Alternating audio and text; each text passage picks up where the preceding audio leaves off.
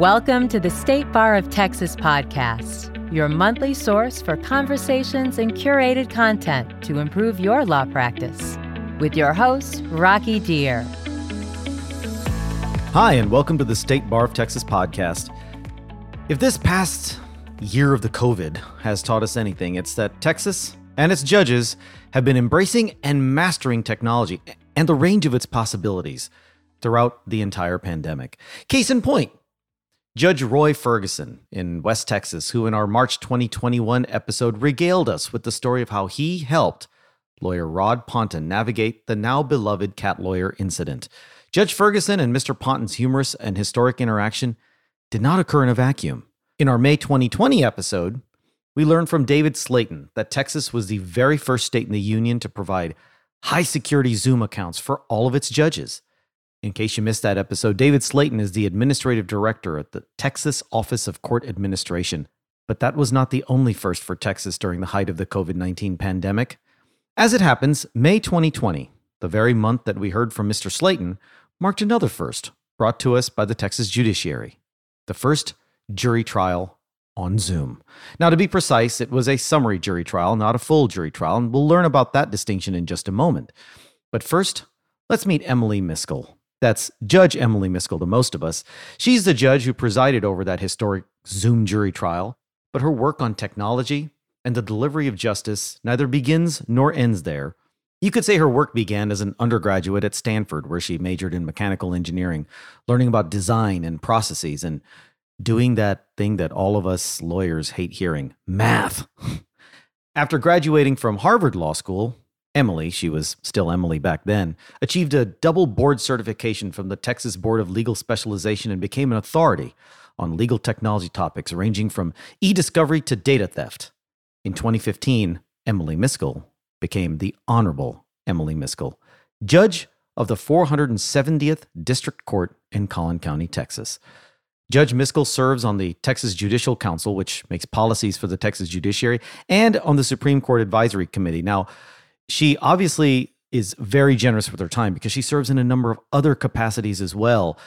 But Judge Miskell is apparently not busy enough because she was recently appointed vice chair of the Texas Supreme Court's Remote Proceeding Task Force, a body that was formed by the Texas Judicial Council to explore the future of online court proceedings and the innovations that our judiciary can take with it from the COVID-19 pandemic.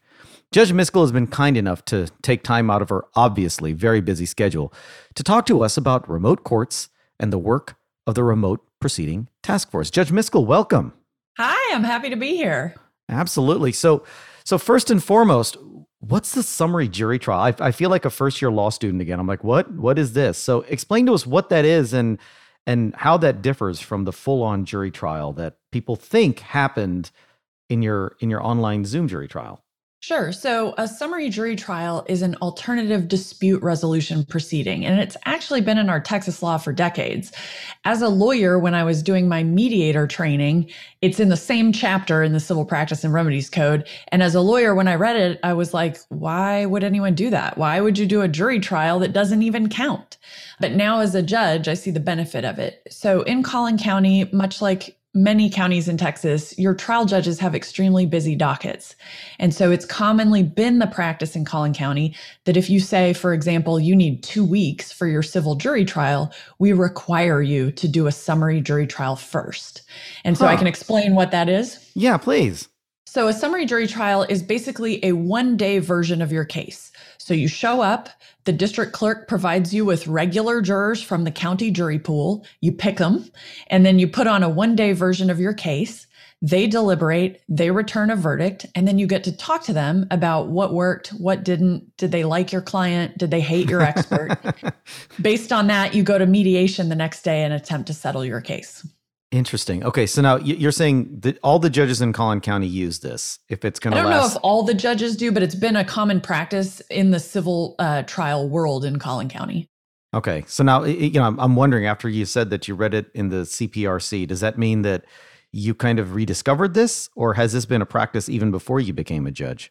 It was a practice before I became a judge. Oh, wow. Okay, so now when you did this Zoom jury trial, what was that experience like? I mean, take us back to, the lawyers, how you prepped for it. I'm sure you didn't just wake up one day and say, let's do a summary jury trial on Zoom and come on, everybody, let's get this party started. There had to have been some thought put into it. So walk us through that. Just roll out of bed and hit join meeting. No, that's absolutely not what happened. But it is kind of amazing to look back and see how quickly we did it. So Sure. I think I had done my first bench trial on Zoom in March.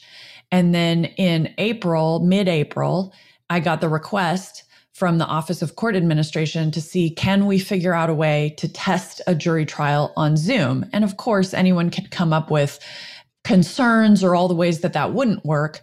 But I wanted to focus on, well, how can it work? How can we figure it out? And so that's the engineer in you. That's the engineering. Exactly. Yes, I can see that now. Okay. So I said, well, what about a summary jury trial? Because it's non-binding. So if the whole thing goes down in flames, no one is hurt. It's something we already require. So it's not adding cost or expense to the litigants. So it's a relatively risk-free way to test an online jury trial. And so we got the request in mid-April, and we made it happen on May 18th. So I put it together in about a month, which is kind of crazy to think about. But yes, absolutely. A lot of work went into it.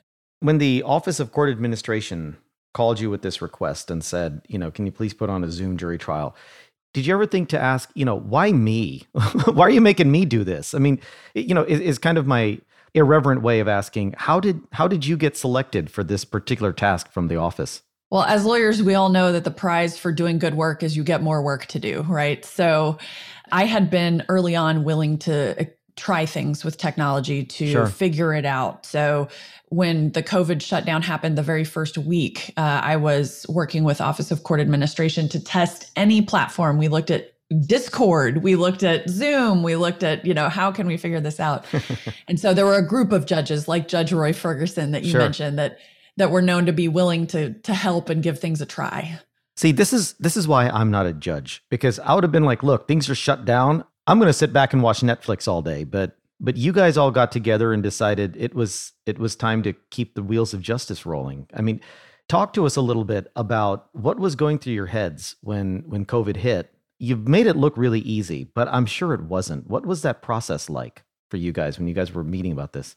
I think you've seen a lot more experimentation from state court judges compared to federal court judges. And I think many attorneys may not realize the volume of cases that we have to get through. Sure. So I get over 2,000 new cases every year.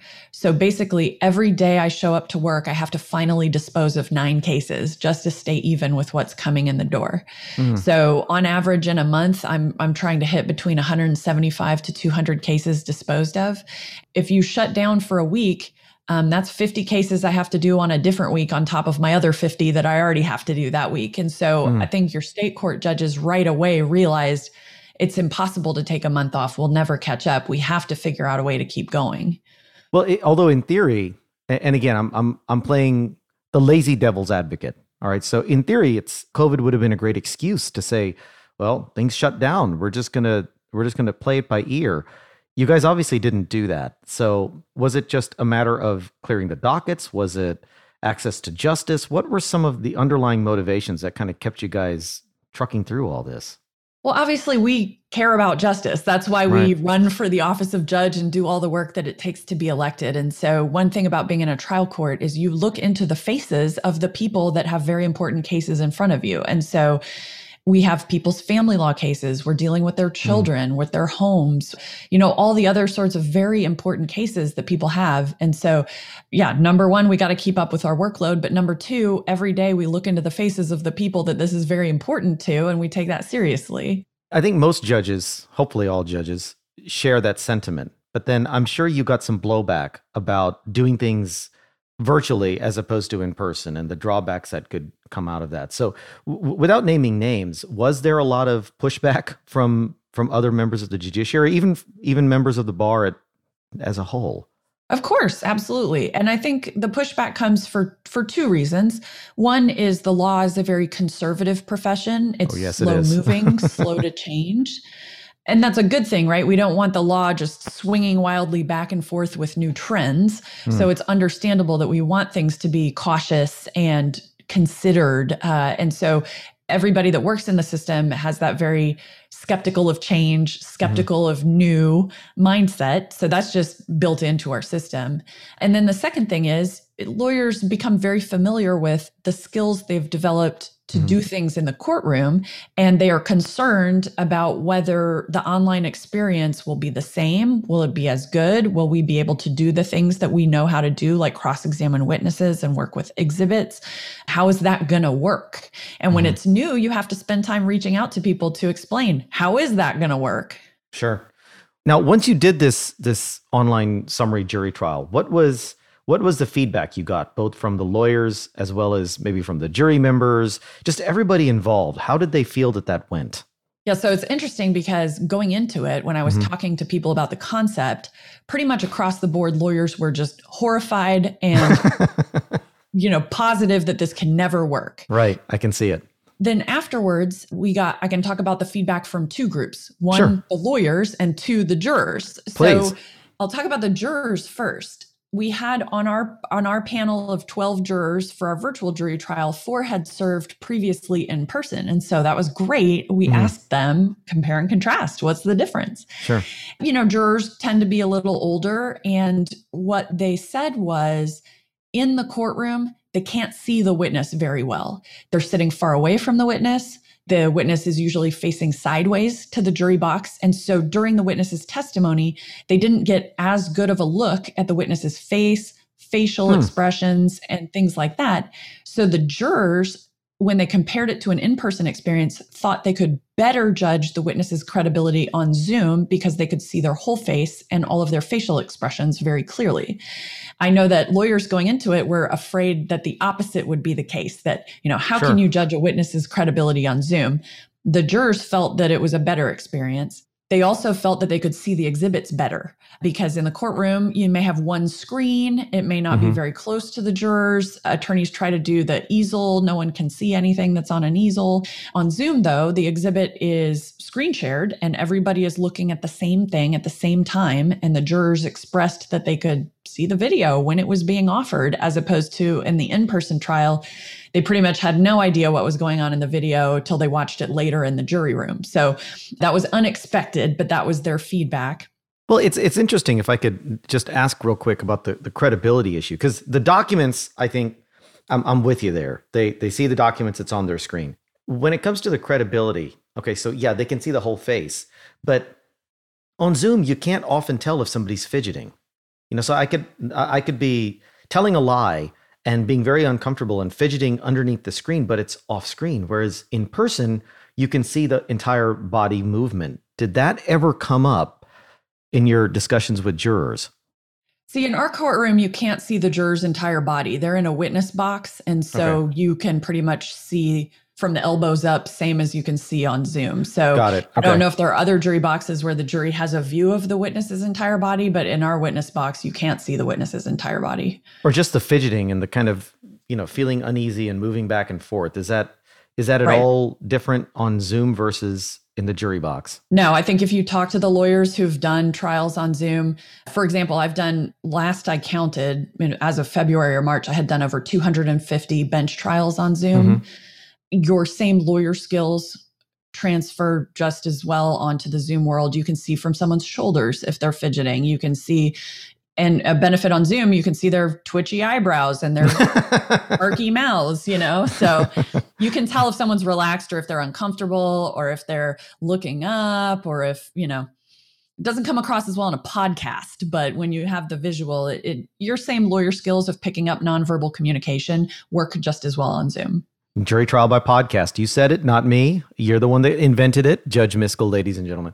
Yeah, okay. So let's talk about maybe the lawyers. What did the lawyers think of this whole online experience? So our lawyers were very brave and they were extremely well prepared. They did not ask for this assignment. They were voluntold, right? But they put their 100% effort into it. And I was really impressed with their performance. Afterwards, when we talked to them, the feedback that we got was they were surprised that the panel for jury selection was a lot more of a warm panel. So they had to do less work to warm up the panel members and get them to answer questions. They thought that the panel members were more talkative, were more forthcoming with information.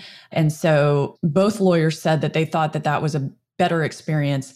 They chalked it up to two things. One was the formality of the courtroom experience can kind of suppress how comfortable you feel sharing personal details. Sure. And also, you don't have to stand up in front of a group of strangers. You're in a comfortable environment on your own device. And so what they observed was they actually quite liked the experience because they got better, more accurate information from the panel.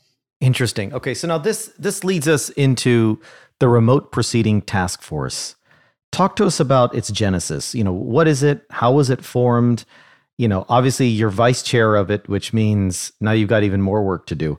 So talk to us about this task force, and then let's maybe get into the weeds of what you guys have in the works for us as time goes on. Sure. I think the task force was formed in either late December or early January. So it was formed at a time when we had about 9 months of experience under our belt doing every type of proceeding on Zoom. And what we were looking at was, our Texas law is very big and there's a lot of stuff in it, in the government code, in the civil practice and remedies code, in the family code, estates code. There's a lot of laws. Right. And some of them have barriers built into them to remote proceedings because no one was anticipating remote proceedings when they worded the statutes in the first place. So we were appointed to have different judges and different lawyers from different groups, anywhere from legal aid groups to civil groups, trial lawyers, judges, to just review all of the statutes and to find any unintentional or intentional barriers to doing things remotely. So for example, in the estates code, there's a provision that in certain guardianship proceedings, you can demand that a proceeding be held only in a courtroom. So that is an intentional barrier to any type of remote proceeding. But then there are also unintentional barriers, like in the family code, it says the judge shall interview a child in chambers. Does that mean it must happen in the actual chambers, or does that just mean off the record, right? So our task as a task force was to go through and just basically come up with a list of all the barriers to remote proceedings that might exist in our Texas law. Now, if you find barriers, is it the task force's job to then recommend legislative changes to remove those barriers, or are you just flagging them for a different committee? How does that work? Sure. We took our assignment as just identifying them. It is a political decision to decide. There are a number of ways you could handle it. For example, the way the legislature handled electronic signature is they didn't go through and amend every statute that referred to a signature. They just passed a blanket law that said anywhere you can use a signature, you can use an electronic signature. Right. And then the next session, there had to be some cleanup of, well, not here. Well, we don't want electronic signatures for waivers of service, right? So, there's always something like that. So you could do the same thing with remote proceedings. You could say anything you can do in a courtroom, you can do remotely, and then come back and say, oh, but actually we didn't mean this thing. We meant, this thing has to be in person. So that's one possible solution. The other solution is to go through and fix all the statutes. There are a number of political solutions to that problem. But our job as a task force was not to solve all of them, but basically be a resource for what needs to be solved. Got it. Now, obviously, we can go in the weeds, or we can kind of look at this from 10,000 feet. But as you've been surveying the landscape of Texas law, how friendly are we to the idea of remote proceedings as the law stands right now? So there are a couple of things that, if we did not have any legislative changes, would be moderately inconvenient for continuing remote proceedings in the future. For example, the government code says that the trial court has to be held in the county seat. And so it's not a problem for me. I live in our county seat, so I can remote court all day and I'm in the county seat. But for judges like Judge Ferguson, who has a multiple county district, hundreds of square miles. He told me that he used to spend like 4 hours a day driving just to get to all his counties. And if he can do remote court, he can do twice as much court because he's not driving for 4 hours. And if we don't change that, even though he can do remote court, he still has to drive from county to do remote court, which is not efficient. So that's one of the things I would like to see changed. Other than that, though, under our state court system, as you remember from civil procedure, State courts are courts of general jurisdiction. We're not Sure. as limited as federal courts. We have inherent powers. And so just like we've always had the discretion to allow a witness to testify telephonically or to do other things that we've always had the power to do, I believe that Texas trial courts have a lot of inherent power to do remote proceedings going forward, even absent any legislative changes. Would it be fair to say that you're a proponent of adding some online components even after COVID passes by and we get back to quote normal? Would you like to see us retain some of the remote court proceedings, or do you think we need to just go back to business as it was when it becomes safe to do so?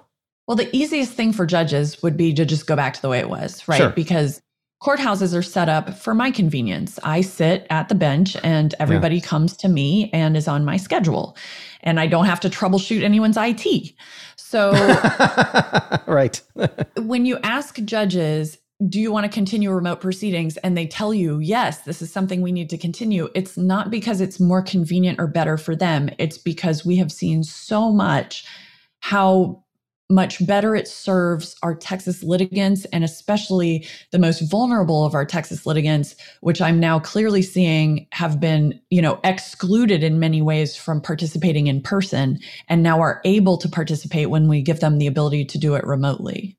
The counter argument I've heard to that is that some of our most vulnerable people in society don't have access to reliable IT to be able to zoom in and do something electronically, and so for them, having the ability to actually just physically go someplace makes justice more accessible. And so I've seen two sides of that coin. I'm sure you have too. What would be your response to that? When you say you've seen two sides of it, I would push you to say, how many people have you seen that have been excluded by technology? I think you're repeating what we've heard and what is a concern, which is reasonable. Sure. But I think what you'll find is that many more people have access to a smartphone than have access to a working automobile.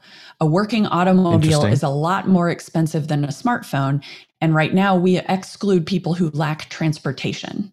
And so if you can't afford a car, it's hard to get to your court date. But if you have a smartphone and no car, you can still participate. And what we've discovered is that a lot of our indigent litigants, a lot of our self-represented litigants, they don't have jobs where they can flexibly get time off work. They can't afford childcare to come to the courthouse, and they don't have a working automobile, but they do have smartphones or the ability to borrow a smartphone or the ability to make a telephone call. And so where we used to have cases where we saw those litigants never show up, and those would all be default judgments, now they are appearing, they are requesting their trials, they are submitting evidence because they have evidence on their phones. And now we're getting text messages, as we require people to submit their evidence the day before the hearing so that we can make sure the court reporter has it. Sure. Self-represented litigants usually never submitted any evidence before because they'd come into court, it'd be on their phone, they can't use it.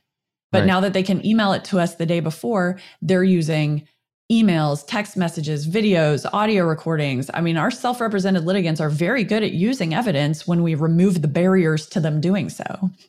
For the remote proceeding task force, as you look at the barriers in different areas of our law, the barriers to going remote, what about the barrier or the potential barrier with a particular party saying, I have a right to be able to access the court. I want to do everything in person. I don't want any of this to be remote. Do you see that argument coming up on the horizon? Is that an issue that you fear is going to throw a rail in all this? So for example, if I'm dealing with an indigent self-represented party on the other side, and if I say, I want everything to be in person, does the court have the inherent power under current Texas law to say, no, we're going to have aspects of this be remote to equalize a playing field? Or can one party throw a barrier and throw a wrench into that proceeding going remote? I have not seen anything that entitles a party to demand a proceeding occur in a particular building. Okay. If people were to object and say that they're entitled to an in-person proceeding, I would say, well, point to something that gives you that entitlement. Okay. Other than some of the things we've identified in our task force, largely, most of the time, the law is silent.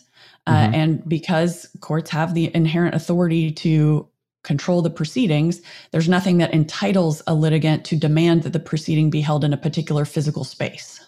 Do you foresee a party possibly saying, well, the law is silent on it because it was implied that this would be taking place in a courtroom. That's why we have courtrooms and courthouses and so on and so forth. What would be your reaction? What do you anticipate would be the counter argument to that strain of thought? Sure. Luckily, part of my judicial philosophy is I look at the text of the law and I review what the words in the text mean. Mm-hmm. And so if it's silent, then it's silent. But I have not seen anything. So this has been my point all along. Right now, the Texas Supreme Court has given us emergency orders that have explicit authority. Sure. But I do not see anything in the law that entitles a party to demand that the court hold a proceeding in a particular place, other than the county seat, which is the government code. Got it.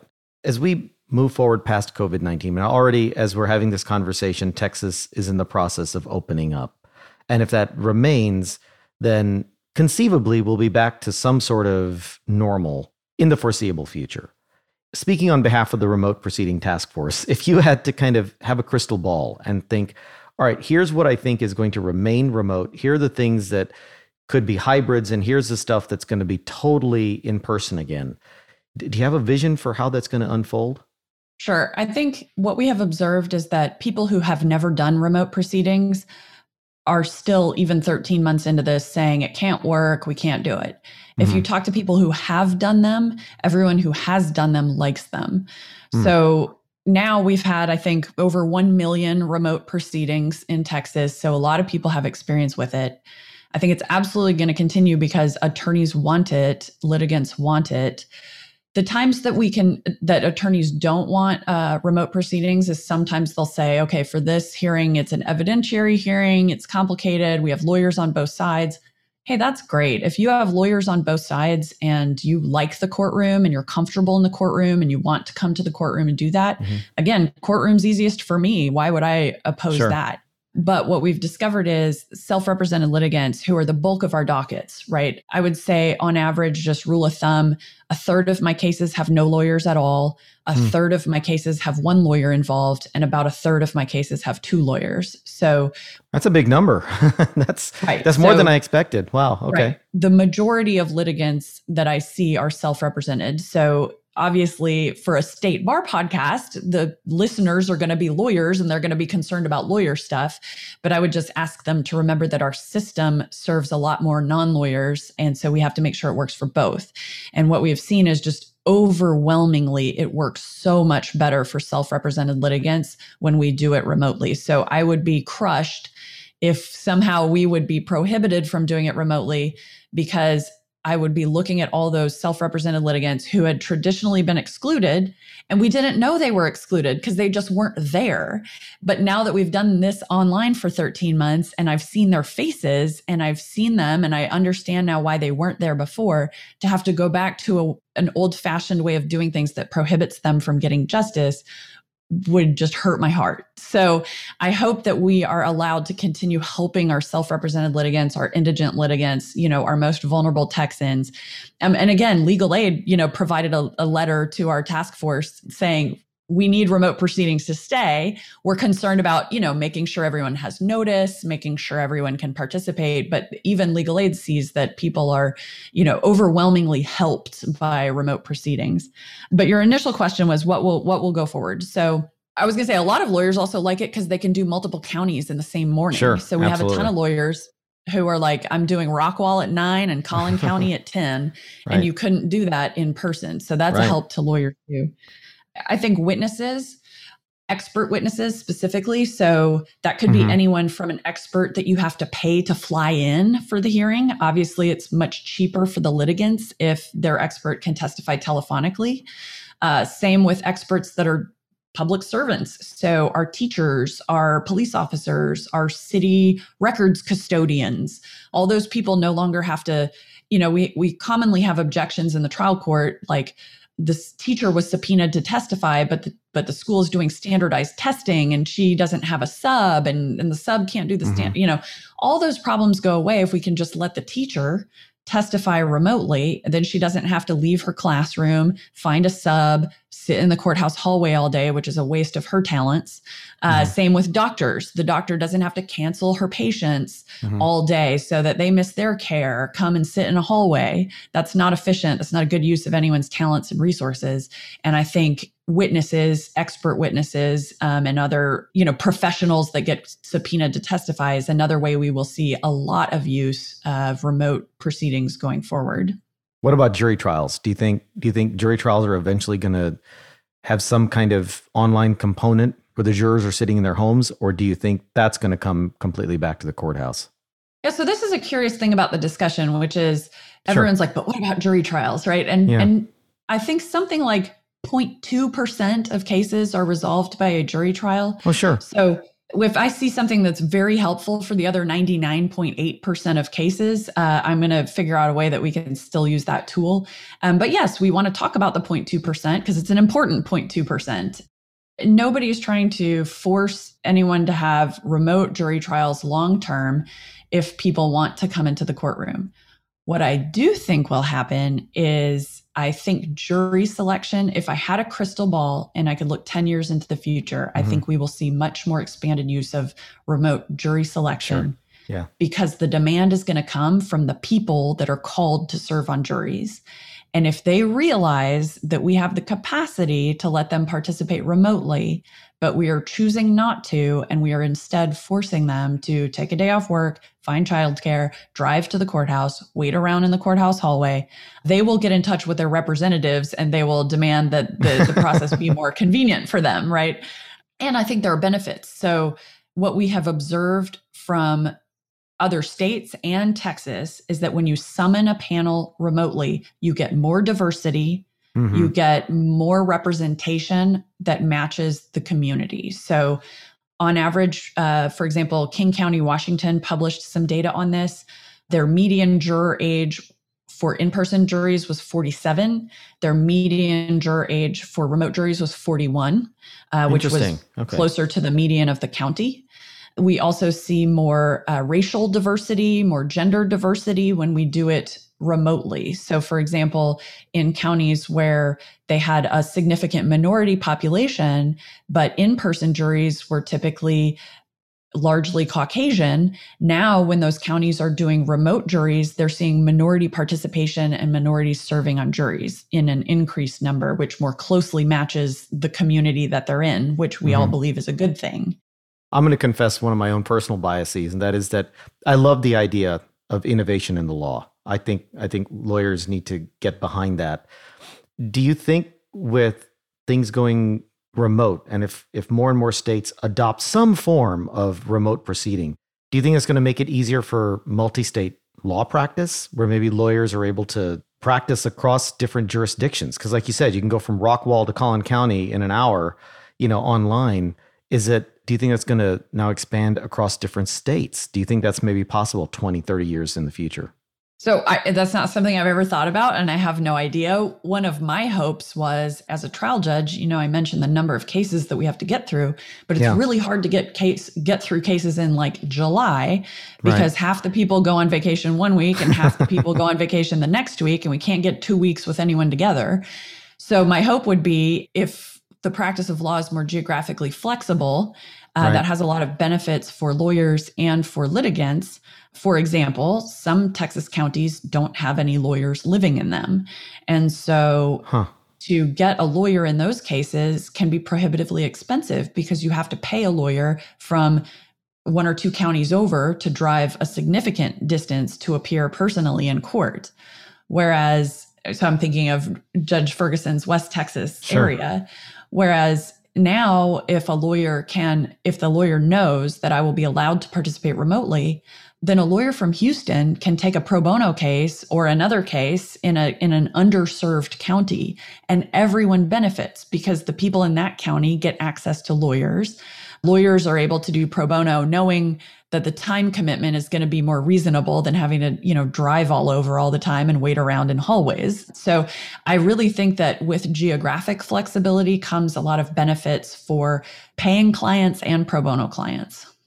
Interesting. Well, we're running a little short on time. We have time for one more question, and so this might be the most important question of this entire session. And that is that you seem to have everything kind of together. So what's the number one adulting tip you can give to people like me who are just a mess all the time? I mean, you're getting so much done in a single day. I'm sitting going, all right, when did you take the adulting class that I seem to have missed? Just buy more monitors, like 2 monitors, just get like 5 monitors, and then you'll be great. That's all I need to do to be a functioning adult? This is great. See, take it to the bank. 5 monitors, you'll be an adult. We need to put that in the write-up to this show. It's like, get the best adulting tip you'll ever hear. This is it right here. It's not top 10 list. This is number 1. We cut straight to the chase. Well, Judge I only Miskell, need 1 tip, and that's it. I love it. I'm investing in monitor stock today, so thank you. Well, Judge Miskell, this was a pleasure. I think we could talk about legal innovation and remote proceedings and online jury trials all day. It's a fascinating topic, but I want to thank you for taking time out to join us. It was very gracious of you. Thank you for having me. And I could talk all day about this stuff. I hope my passion came through, but I'm always happy to share what we've learned about remote trials over the past 13 months. It sounds like the work that y'all have been doing over this past year is probably going to be with us now for the foreseeable future, hopefully. So hats off to you and everybody else that's been working on this project, the lawyers and the judges alike. So you guys are unsung heroes. And speaking of unsung heroes, I want to thank you for tuning in, and I want to encourage you to stay safe and be well. COVID-19 is still out there, so it may not feel like it, but it is. So please be careful. Please continue to exercise precautions, and just please look out for yourselves and for each other. If you like what you heard today, please rate and review us in Apple Podcasts, Google Podcasts, or your favorite podcast app. Until next time, remember, life's a journey, folks. I'm Rocky Deer, signing off for now. If you'd like more information about today's show, please visit LegalTalkNetwork.com. Go to TexasBar.com/podcasts, subscribe via Apple Podcasts and RSS.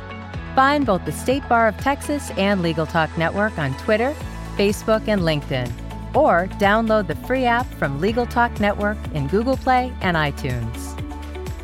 The views expressed by the participants of this program are their own and do not represent the views of, nor are they endorsed by, the State Bar of Texas, Legal Talk Network, or their respective officers, directors, employees, agents, representatives, shareholders, or subsidiaries. None of the content should be considered legal advice. As always, consult a lawyer.